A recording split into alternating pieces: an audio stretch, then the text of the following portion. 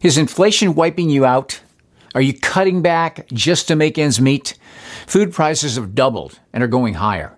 Same with the insane prices at the pump. It's going to get worse all summer long.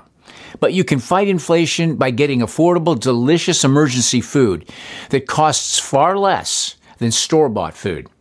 This food is freeze-dried and packaged for long-term storage, so it's a whole lot less expensive than fresh or canned food.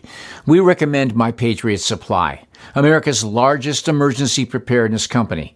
They have an inflation-fighting offer where you can save $150 on their 3-month emergency food kit, a wide variety of delicious meals that give you over 2,000 calories a day. This is a great way to fight inflation while preparing for food shortages. Your kits ship fast and free and arrive in unmarked boxes for your privacy. Go to preparewiththinkaboutit.com and save $150 on each 3-month food kit you need. Do it now. Go to preparewiththinkaboutit.com. preparewiththinkaboutit.com.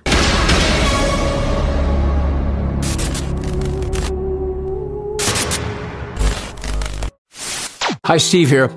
While the globalists sabotage our economy, our health, our food supplies, the biggest news about to begin goes untold and unknown to Americans again. About the same time, 4 years ago in 2018, the Vostok drills took place in eastern Siberia close to the border with China.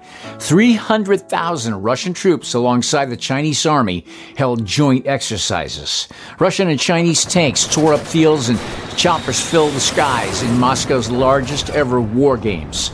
Vladimir Putin then vowed to strengthen his army, his mighty army, and supply it with even more weapons as he watched Russia's biggest war games since the fall of the Soviet Union. Putin said, "This is the first time our army and fleet have undergone such a difficult and large-scale test." The exercises involved over 1,000 military aircraft as well as up to 36,000 tanks. And this was 4 years ago, when relations between Russia and the West had already fallen to a post-Cold War low. Speaking at the Tuzkal firing range about 80 miles north of the border with China, Putin said Russia was a peaceful country ready for cooperation with any state interested in partnership, but that it was a soldier's duty to be ready to defend his country and its allies. He said, "Therefore, we are going to further strengthen our armed forces, supply them with the latest generations of weapons and equipment, and develop international military partnerships." The Chinese media described the People's Liberation Army involvement in the drills as the country's largest ever dispatch of forces abroad for war games. Russia has said it showcased methods developed during its military intervention in Syria, giving Chinese forces, which haven't fought in a war since 1979, a glimpse of real combat skills. But now, with everything else going on working to destroy America, next month, Iran, Russia, and China will run war drills in Latin America. They're gearing up to run a series of major war drills in Latin America in a show of force meant to signal how these militaries can reach the United States. Venezuela President Nicolas Maduro is scheduled to host the war games in mid-August.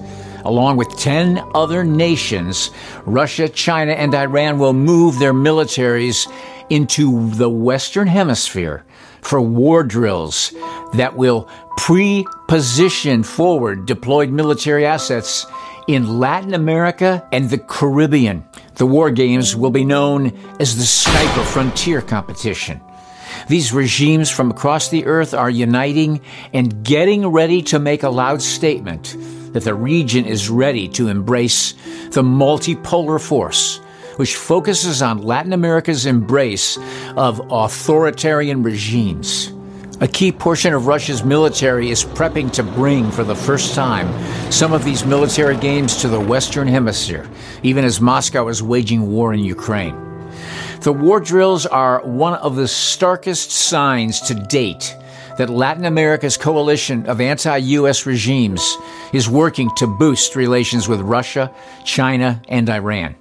Maduro recently wrapped up a diplomatic tour of the Middle East in which he inked a 20-year strategic deal with Iran that laid the groundwork for an Iranian oil tanker to dock in Venezuela and offload Tehran's illicit crude.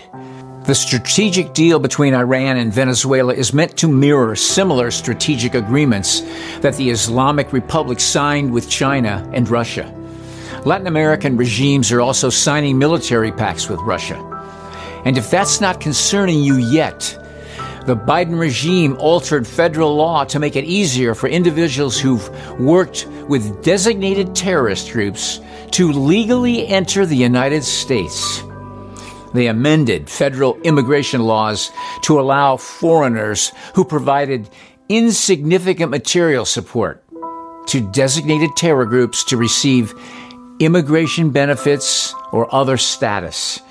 Examples of individuals who would fall into the new category, according to the announcement, include individuals who provided humanitarian assistance or routine commercial transactions to terror groups.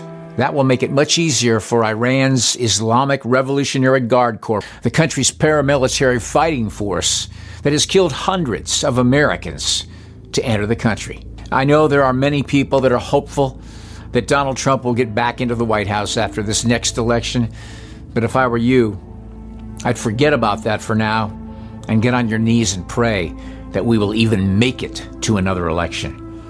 I'm afraid too much damage may have already been done by these traitors and globalists right here in this country. Jesus said every kingdom divided against itself is headed for destruction, and no city or house divided against itself will stand. If a house is divided against itself, that house cannot stand. A house divided against itself falls. He said it, and it was written in 3 different Gospels, so you better pay attention. As much as America is supposed to be Israel's greatest ally, you'll notice that when Ezekiel 38 happens and the nation of Israel is surrounded by Gog and Magog, exactly what countries are Gog and Magog? Well, they're modern-day Ukraine, Russia, Iran, Sudan, and Turkey.